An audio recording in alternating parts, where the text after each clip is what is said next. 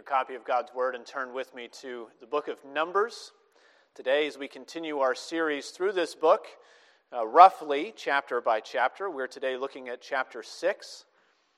Chapter 6 today, verses 1 through 27. And you'll see as we look at it that we'll be looking primarily at the Nazirite vow and also ending with Aaron's blessing, the benediction upon God's people. As we read through the Old Testament, if you're familiar with the narratives of God's people, you'll be familiar with the Nazirites of Scripture. We think of people like Samson, most likely people like Samuel, maybe even John the Baptist in the New Testament, those who were set apart by a special vow to belong to the Lord. And today in Numbers chapter 6, we will see the Lord give regulations for what that vow was meant for and how it was to be carried out and what to do with it. So Numbers chapter 6 today, beginning in verse 1, we'll read the entire chapter. Before we read Numbers 6 together, let's go to the Lord in prayer again. Let's pray. Oh, gracious God, our Father, we thank you for this, your word. We pray that as we come to it, you would give us eyes to see and ears to hear. We pray that you would allow us the grace to read and mark and learn and inwardly digest, that we may find salvation in the name of Jesus Christ, that we may become your followers and your holy ones. We pray that we would trust in him and find your blessing. We pray in Jesus' name. Amen. Hear now God's word as we find it in Numbers chapter 6. And the Lord spoke to Moses, saying, "Speak to the people of Israel and say to them, when either a man or a woman makes a special vow, the vow of a Nazirite, to separate himself to the Lord, he shall separate himself from wine and strong drink. He shall drink no vinegar made from wine or strong drink, and shall not drink any juice of grapes, or eat grapes, fresh or dried. All the days of his separation he shall eat nothing that is produced by the grapevine, not even the seeds or the skins. All the days of his vow of separation, no razor shall touch his head. Until the time is completed for which he separates himself to the Lord, he shall be holy. He shall let the locks of hair of his head grow long. All the days that he separates himself to the Lord, he shall not go near a dead body, not even for his father, or for his mother, for brother or sister. If they die, shall he make himself unclean, because his separation to God is on his head. All the days of his separation, he is holy to the Lord.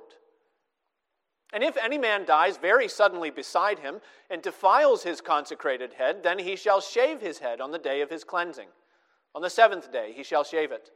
On the 8th day he shall bring 2 turtle doves, or 2 pigeons, to the priest, to the entrance of the tent of meeting, and the priest shall offer one for a sin offering, and the other for a burnt offering, and make atonement for him, because he sinned by reason of the dead body. And he shall consecrate his head that same day, and separate himself to the Lord for the days of his separation, and bring a male lamb a year old for a guilt offering.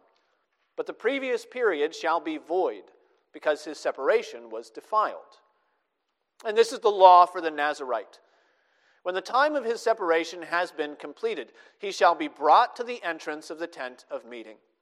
And he shall bring his gift to the Lord, 1 male lamb a year old without blemish for a burnt offering, and 1 ewe lamb a year old without blemish for a sin offering, and 1 ram without blemish as a peace offering, and a basket of unleavened bread, loaves of fine flour mixed with oil, and unleavened wafers smeared with oil, and their grain offering and their drink offerings. And the priest shall bring them before the Lord, and offer his sin offering and his burnt offering, and he shall offer the ram as a sacrifice of peace offering to the Lord, with the basket of unleavened bread. The priest shall also offer its grain offering and its drink offering. And the Nazirite shall shave his consecrated head at the entrance of the tent of meeting, and shall take the hair from his consecrated head, and put it on the fire that is under the sacrifice of the peace offering. And the priest shall take the shoulder of the ram, when it is boiled, and 1 unleavened loaf out of the basket, and 1 unleavened wafer, and shall put them on the hands of the Nazirite, after he has shaved the hair of his consecration. And the priest shall wave them for a wave offering before the Lord. They are a holy portion for the priest, together with the breast that is waved and the thigh that is contributed. And after that, the Nazirite may drink wine. This is the law of the Nazirite. But if he vows an offering to the Lord above his Nazirite vow, as he can afford, in exact accordance with the vow that he takes, then he shall do in addition to the law of the Nazirite. The Lord spoke to Moses, saying, Speak to Aaron and his sons, saying, Thus you shall bless the people of Israel. You shall say to them, The Lord bless you and keep you. The Lord make his face to shine upon you and be gracious to you. The Lord lift up his countenance upon you and give you peace. So they shall put my name upon the people of Israel, and I will bless them. Thus far, the reading of God's holy and inerrant word. May add a blessing as we study it together today. $1.87. That was all. And 60 cents of it was in pennies. Pennies saved 1 and 2 at a time by bulldozing the grocer and the vegetable man and the butcher until one's cheeks burned with a silent imputation of parsimony that such close dealing implied. 3 times Della counted it. $1.87. And the next day would be Christmas. So begins the short story that O. Henry wrote that he named the gift of the Magi. You've probably heard it before. If you've not heard the gift of the Magi, you've heard the idea of it repackaged somewhere. It's told over and over again in 1,000 different ways. But the original tells us of a young couple, a couple named Jim and Della. And between them and their $20 a week salary, they have only 2 prized possessions in all of the world. One was Jim's gold watch that had been his father's and his grandfather's, and the other was Della's hair. Well, faced with the thought of a Christmas without a gift to give her husband suitable to be owned by him, Della sells her gorgeous locks to a wigmaker's shop. When Jim returns home that afternoon after work, he is shocked at first by his wife's short hair. Then he is shocked again to find Della's proclamation that the thing was done to give him a gift. A stately platinum chain for his heirloom watch. Then it's Della's turn to be surprised. Jim produces her Christmas gift and lays it on the table and reveals that he has sold his pocket watch, sold it to buy the tortoise-shell jeweled hair combs that she longed for and never dreamed that she could actually afford.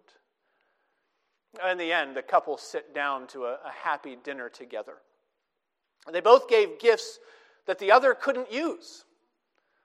So they both gave something that made their own gift worth giving. And if the gift of the Magi, if this little short story teaches us anything, it teaches us that love is demonstrated by sacrifice. It teaches us that both in our stories as in real life, the best gift that you can give is the gift of yourself. Well, in Numbers chapter 6, we meet a different kind of couple.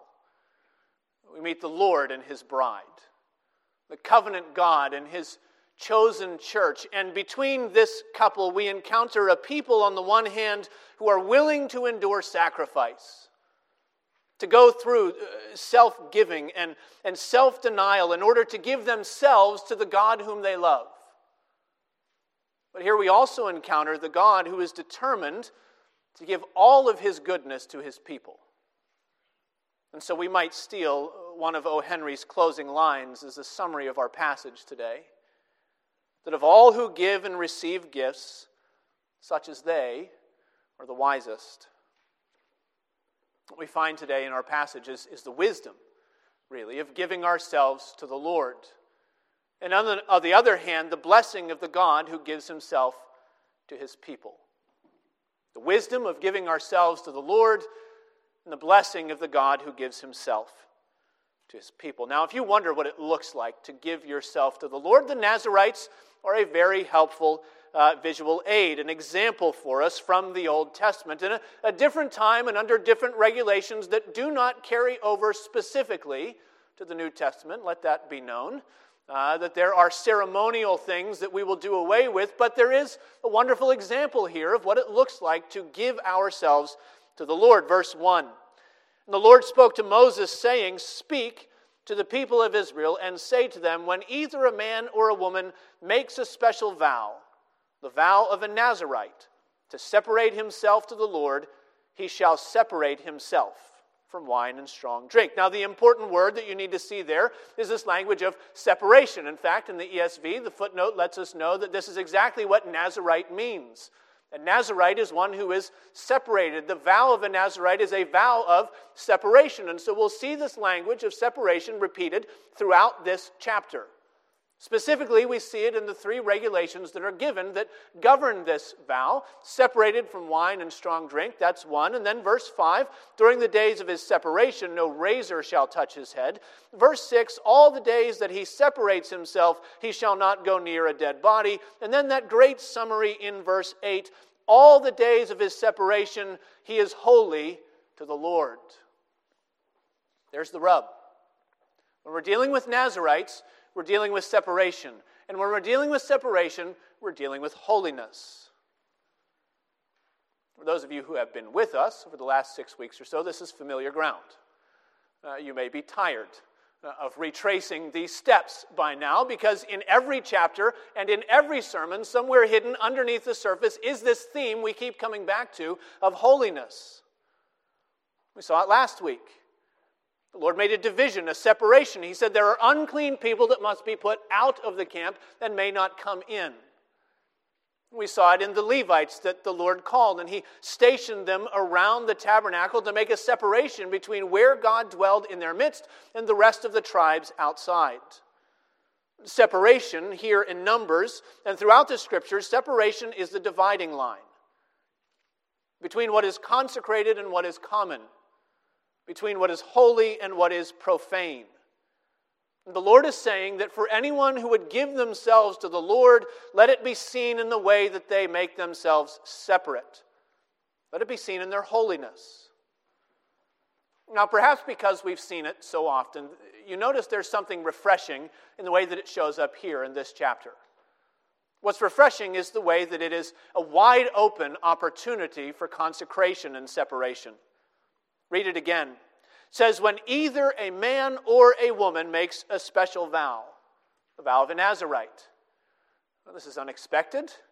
So far, we've had genealogies, and we've had duty commands, and we've had tribes, and we've dealt with the heads of households, and the fathers, and the men, and suddenly here are these women. When we think of all the Nazirites that we see in the Old Testament, and those that bleed over into the New, we think of men, godly men. Wonderful men who stood up for the Lord. And yet here we find the Lord opening up either a man or a woman. It's open to all. This is a voluntary promise. Unlike the Levites who were conscripted to serve the Lord, a Nazirite was one who simply wanted to serve the Lord in some way, to dedicate some portion of their life, or perhaps their whole life if they so choose. There was a personal, sort of heartfelt response to the goodness of the Lord. It was voluntary. And it was open to any who would come. And we know the ways that we tend to divide ourselves. We divide into different classes and into different groups. We do this in the church. There are the clergy, that's me up here on the podium, and then there's all of you, the laity down there. And we have this separation. We have the elders and then the deacons. And we have the members and we have the visitors. And you can extend that into every area and every realm of human society. Right? We have the educated and the simple. We have the rich and we have the poor. We have the blue collar and the white collar. We have the men and the women. We have the black and the white and every tone and skin color in between. And we imagine that all of those different distinctions and groups are different ways of separating people. One more uncrossable distance, often between ourselves and one another, and maybe we wonder an uncrossable distance between ourselves and the Lord. When it comes to holiness, when it comes to separation from the world and fellowship with our God, there is no class that is left out. There is no division in that regard, but all can come near. And so when the Lord gives his rules for the Nazirites, this is a reminder. Not only can all of God's people draw near to him, but ought all God's people draw near to him. The Nazarites, we're told, are those who take a special vow, but it's a special vow that's in line with the things that the Lord has already told his people. They all were a kingdom of priests. They all were a holy nation. They all were God's treasured possession. And as the Nazarites took their vows and were visibly different in their society, they became like a mirror to the rest of Israel of what all God's people were called to be. They were called to be separate.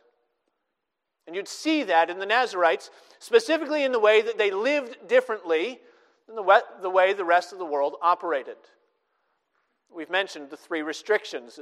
There's no wine for the Nazarite, or no haircuts for the Nazarite, and there's no contact with the dead bodies. But in each of those restrictions, notice the way that they're all taken to their most extreme example.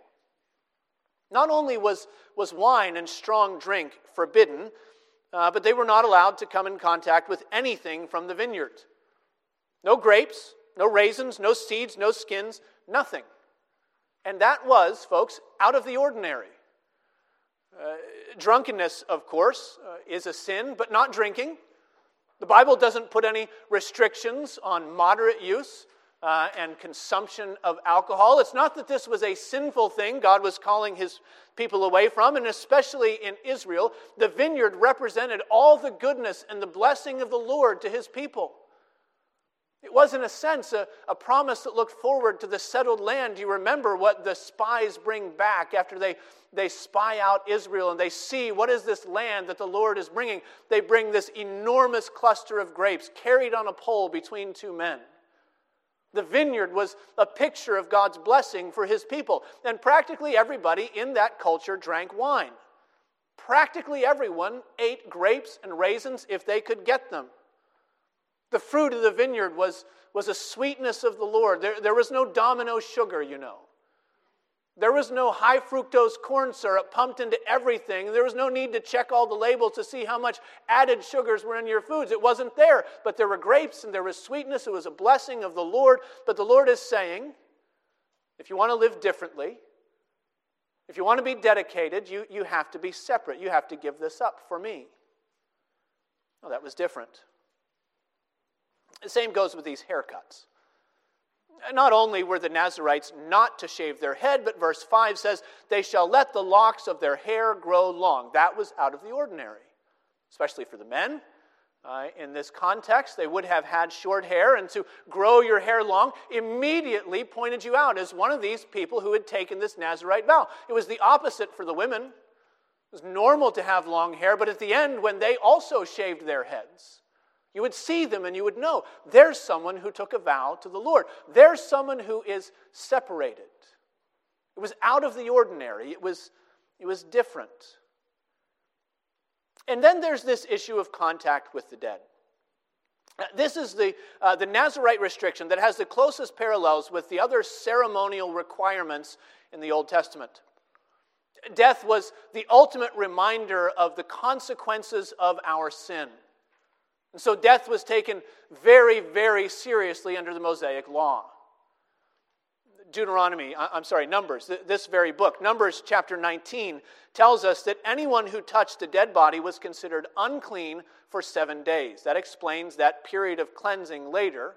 They shall be clean on the 7th day and then come back on the 8th. Numbers 19 says if you touch the dead body, you're unclean for 7 days. To stay outside of the camp, you have to wash with waters of purification before they could rejoin the congregation. And because of that inconvenience, that cleansing ritual, normally contact with the dead was something that you avoided. There are obvious family needs that arise. You've got to care for the body of a loved one who has passed, and so you do that, and you go through that inconvenience because of those that you love. But verse 7 takes this restriction to the extreme. Not even for his father or his mother, not even for brother or sister, if they die, shall he make himself unclean, because his separation to God is on his head. That was out of the ordinary. It was shockingly separate. It must have been about as unexpected as that time that Jesus told one of his would-be disciples that, you know what, you just follow me and leave the dead to bury the dead. It was not the way that things happened in Israel, but Jesus was calling for a radical dedication, a complete break with everything that the world and the culture thought was normal living. And God is calling his Nazarites to do their same. In their own time, perhaps in a different way, but that's what he was calling for. The Lord is showing here in this chapter that true devotion to God means a willingness to be different. Dear Christian, have you reconciled with the fact that to be a believer in our world is to be different? Or are you still clinging on to hope that someday our culture will come back around and you'll be at the top again? Have you reconciled with the fact that to follow Jesus means being willing to say, you know what? You can think whatever you want of me. I'm not going to go where you go. I'm not going to believe what you believe. I'm not going to do what you do. God calls his people to be different. And even within the wider nation of Israel, God was saying through these Nazarites, this is what it looks like to be mine. It means giving yourself completely to the Lord. It means letting him direct your relationships. It means letting him determine your pleasures. It means letting him determine the way that you live in the world. It means not just giving your gifts, and not just giving your offerings, and not just giving your obedience, but it means giving yourself to him. That's why we have such a problem when we read about that most famous Nazarite in the Bible. You remember Samson, right? You remember the superhuman strength and this man with his long locks. You remember this champion of Israel who did great things for the nation, and the disjoint that you find in that narrative, the fact that his heart was not devoted to the Lord. And so Samson is something of an anti-hero in the Scriptures. Judges chapter 13. Judges chapter 13 tells us how he was to be a Nazarite to God from the womb to the day of his death. But as we read the story of Samson's life, we're unsettled. We watch him vacillate between anger and rage and sulking and stupidity, and we watch him sinfully long for a pagan wife, something the Lord had told his people not to do, and then in the course of pursuing that longing, we watch him break every single one of his Nazarite vows one by one. That's true that the Lord still used Samson, didn't he? He used him in mighty ways, perhaps in spite of him. It's true that God fulfilled the word that he sent to his parents. The Lord said he would begin to save Israel through him from the hand of the Philistines.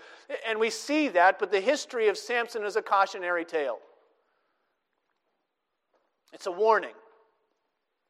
A warning against thinking that we can have all the outward signs of following the Lord, but not to have a heart that's really separated to him. That's the central feature of the Nazarite, by the way. The Nazarite is not only someone who is separated from, but separated to. Did you hear it in the text? Verse 8, all the days of his separation, he is holy to the Lord. That's what real holiness is about. It's not about mechanically following a few rules and regulations that we cook up for ourselves. There are any number of groups in the world, so-called quasi-Christian groups and non-Christian groups, that can give you a list of things that you have to do, and if you can jump through the hoops, well, then you'll be fine. That's not holiness. Real holiness isn't about building fences around our behavior. It's not about listing a few places that we won't go, or a few choices that we won't make, or a few words that we won't say. All of those things might be involved eventually, but real holiness is about drawing near to God. All the days of their separation, they are holy to the Lord. That's why the law of the Nazarite culminates in fellowship in God's presence. Verse 13, this is the law for the Nazarite. When the time of his separation has been completed, he shall be brought to the entrance of the tent of meeting, and he shall bring his gift to the Lord. You can do your homework later, folks. You can sift through all of these offerings and all of those details, and you can find the specifics of all the offerings and all the libations. Ian Duguid says that those who would be a Nazarite must fulfill all the covenant obligations in miniature. So they give all of the sacrifices all at once. They fulfill all of the laws symbolically, in a sense. But the passage climaxes when the Nazirite is brought near to where other Israelites normally did not get to go. You remember that cordon of safety around the tabernacle of God. Do you remember the mandate that God gave the Levites, that if anyone comes near to the tabernacle and he does not have prior authorization, you must put him to death? But now the Nazirite is brought right to the entrance of the house of the Lord. He or she comes with their gift. They come with their devotion. They bring their offerings. They bring their long hair. It was an outward symbol that their life had been given completely to God. They come near with their drinks and their offerings. And verse 20 tells us, after that the Nazirite may drink wine. We wonder, there were 3 restrictions. There's only one thing that we come back to. Why the wine? Why is this so significant? Well, it's significant because that is the way that worship normally ended in the time of the tabernacle. All right, they would come. They would bring all of their gifts and their offerings, and they would bring them, and they would make their sacrifices, and the priest would take their share. But once the priest received their portion, typically the one who brought the gift would sit down, probably with their family. They'd sit down with what was left over, and they would have a feast together in the presence of the Lord, under the smile of God, at the completion of this ceremony. It was worship, and it was fellowship. It was a precursor, a looking forward to the table of the Lord that we use every week to end our services ourselves. It's one more blessing, really, that we find. One more picture of the blessing that we receive when we give ourselves to the Lord. You remember what James tells us. He makes us a promise. He says, draw near to God, and God will draw near to you. That's the blessing. Draw near to God, and God will draw near to you. Give yourself to the Lord, and the Lord will receive you into fellowship. Some of you hear that, and you think that sounds a bit too much like the gospel of Benjamin Franklin. Right? Give yourself to God, He gives Himself to you. God helps those who help themselves. Great. Here's the law, folks. Go out and do it. If that's what it sounds like, it means you haven't read to the rest of the verse. James continues. Draw near to God, and He will draw near to you. Cleanse your hands, you sinners, and purify your hearts, you double-minded. Be wretched and mourn and weep. Let your laughter be turned to mourning, and your joy to gloom. Humble yourselves before the Lord, and He will exalt you. James is not giving us a New Testament version of the law of the Nazirites. He's not listing a few quick points of external obligation like Samson and then sprinkling in a bit of blessing at the end. James is calling us to total inward transformation. And if you can believe it, all the external stuff is the easy part. You can do that, can't you? You can get your act together, can't you? At least for a little bit. Anybody can go for a while without a haircut. Let's be honest. Even drunkards and alcoholics can manage sometimes to give up wine and whiskey for a day or for a year or for a decade. Anybody can do it. Anybody can learn how to hold their tongue in the right company. Anybody can figure out how to speak Christianese if you go to enough Bible studies. Everybody can learn how to raise their kids according to some little prepackaged formula guaranteed to produce polite, docile, polished little Pharisees who know how to keep all the rules. You can do that.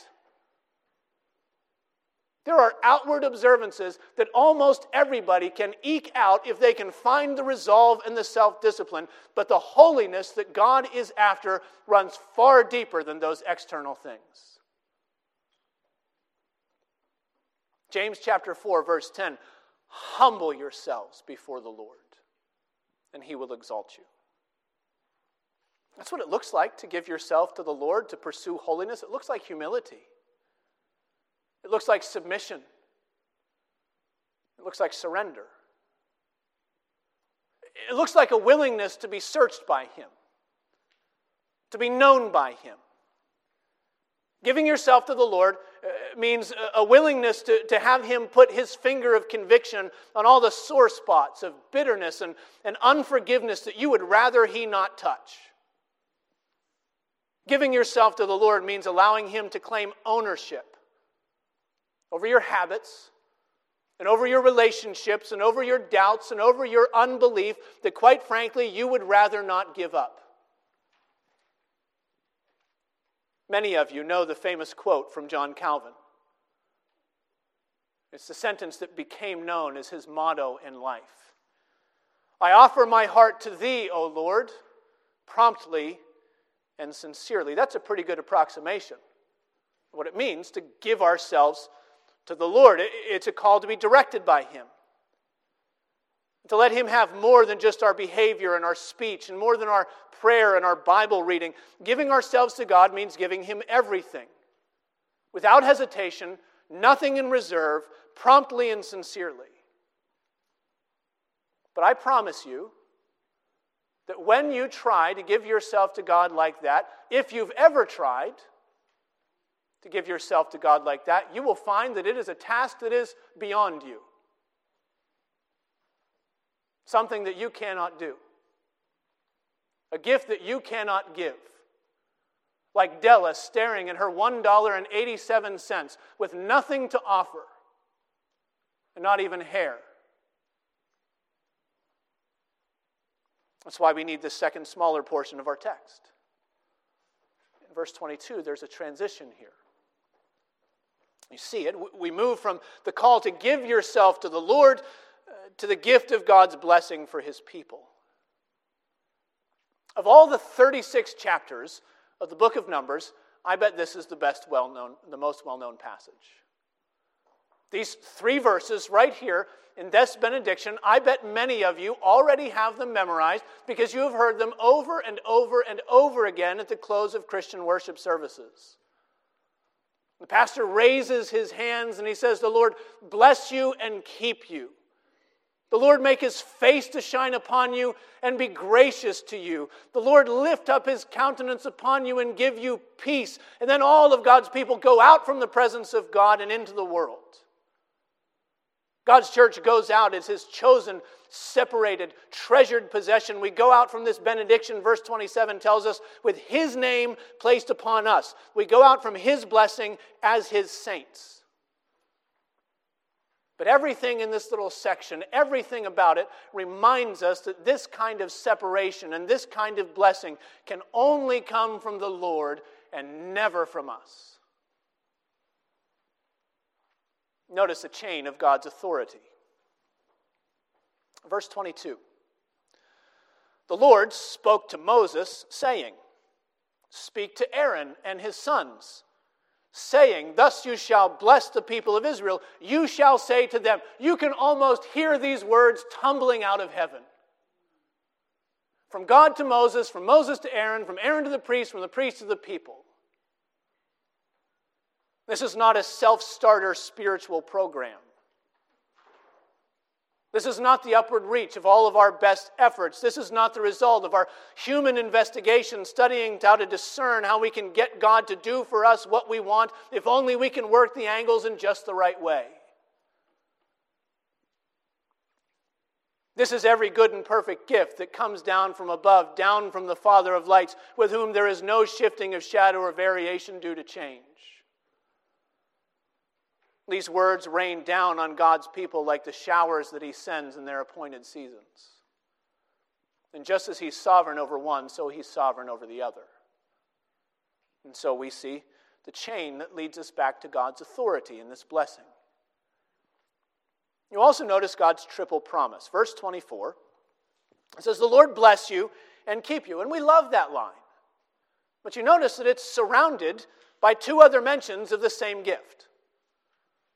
We find it, God says, "You priest, you shall bless the people." And then when it's all over, in case we've missed it, God says, "You shall put my name on them, and I will bless them." Did you catch it?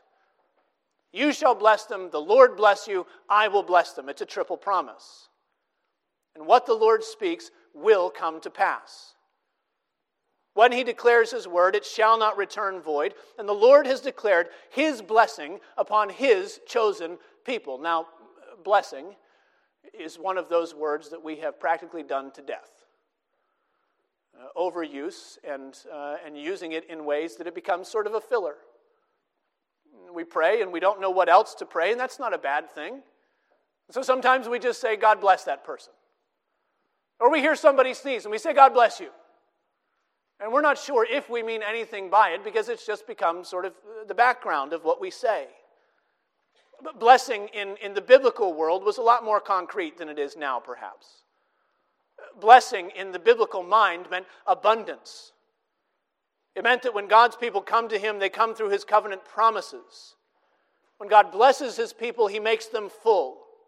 He makes them strong in the Lord and the power of His might. One scholar said this blessing is the face-to-face relationship with the Lord that brings His protection and His favor. I think that's pretty good.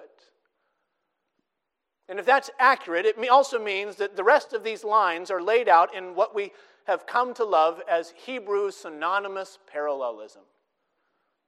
There's a good preacher word for you today. Synonymous parallelism. It just means that they're saying the same thing in different ways. It means that the God who blesses His people is the God who makes His face to shine upon them. It means that blessing means that God turns His gaze toward you rather than away from you. It means that He smiles on the people that He's chosen for Himself. It means that the blessing we receive from the Lord in this benediction is His pleasure in calling us His. That's what it means to receive God's blessing. And He gives it 3 times. I will bless them. So we see God's authority, and we see God's promise, but notice most of all the mention of God's mercy. It shows up under a different word in verse 25. It's in the middle of this rising crescendo of God's goodness. The Lord make His face to shine upon you and be gracious to you. Now, unlike the word blessing, grace is a word that in our minds perhaps particularly becomes far more meaningful and far more specific the more we learn to apply it to our lives in the Lord Jesus Christ. Especially in the Reformed tradition. Grace is the key word that we use to unlock all that it means to belong to the Lord. All that it means to be united to Him. And so sometimes we talk about the doctrines of grace. And by that we mean just a sort of shorthand for salvation. How does God call you to Himself? The doctrines of grace. Sometimes we organize what God has done with His people and all of His goodness according to what we call the covenant of grace. All of His dealings and His promises to them. The covenant of grace. We sing about God's amazing grace that saves wretches like us. We sing about wondrous grace that is greater than all of our sin. And the hair on the backs of our necks stands up when we hear somebody read Ephesians chapter 2, and we know that it applies to us. For by grace you have been saved. Through faith, and this is not your own doing, it is the gift of God. Grace, above all else, is the word that reminds us that God's goodness comes to His children as a gift, not as something we are owed. And it means that this benediction is perfectly placed where we find it here at the end of the first 6 chapters of Numbers. It seems almost anticlimactic, perhaps. We're used to this benediction being the end of something. Maybe we should wait until the end of chapter 6. We'll come back to this benediction maybe. But no, here it is. The end of chapter 6. Stuck in between this call to the law of the Nazirite and this very long list of all the gifts and all the offerings that all the tribes bring before the Lord on the day that the tabernacle was consecrated. In between all of that stuff that God's people do for Him is this wonderful, poignant reminder that none of our devotion can ever place God in our debt. None of our gifts can twist His arm to give us what we think we need from Him. This week I came across one of what I think is the best definitions of biblical grace I've ever encountered. It's a little clunky, but Timothy Ashley says this. He writes that grace is the benevolent attitude that issues in kindly action of a superior party to an inferior one, in which the inferior has no claim on the superior. Let me read that again. Grace is the benevolent attitude that issues in kindly action. Action of a superior party to an inferior one, in which the inferior has no claim on the superior. What does it mean? It means that grace always flows downward to the undeserving. That's the only direction that it can travel. Because if we have a claim on God, it's not grace. It's our due. Now, even in the regulations of the Nazirite, even here in these Old Testament laws that deal with God's special, separate, devoted people, there's a hint that this downward movement of grace is exactly what we need to find blessing. I'll grant you that it's not a very subtle hint. It's not very subtle because it takes up just about half of this chapter. Did you notice that the majority of chapter 6 deals with sacrifices?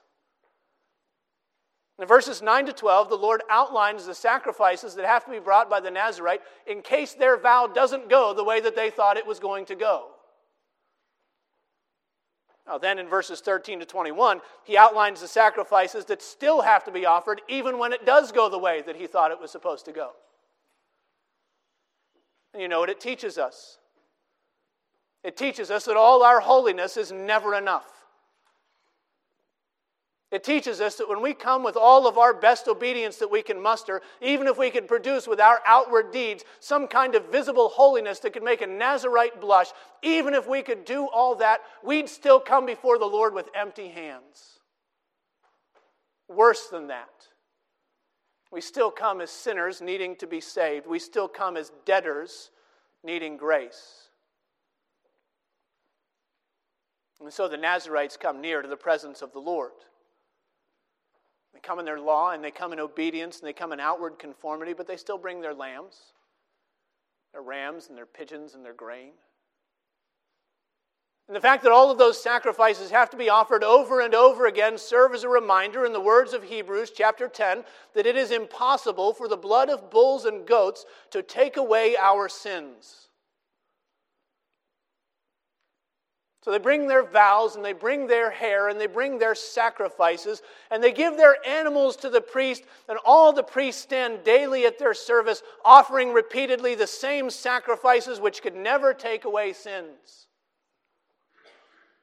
But Hebrews chapter 10, verse 12, but when Christ had offered for all time a single sacrifice for sins, he sat down at the right hand of God. Those priests, they stand continually, but Christ sits down. He sits down because the work is finished. He sits down because the offering is complete. He sits down because there is no more holiness that could ever be demanded, for by a single sacrifice, he has perfected for all time those who are being sanctified.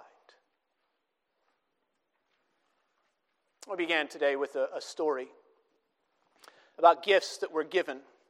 I want to end with another one.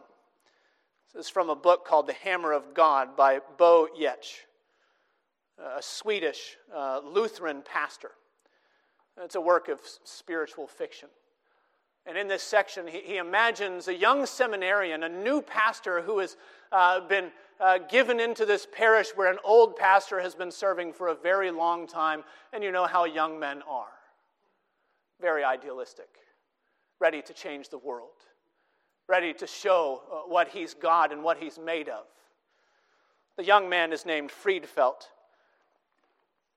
Friedfeldt says, I just want you to know from the beginning, sir, that I am a believer, he said.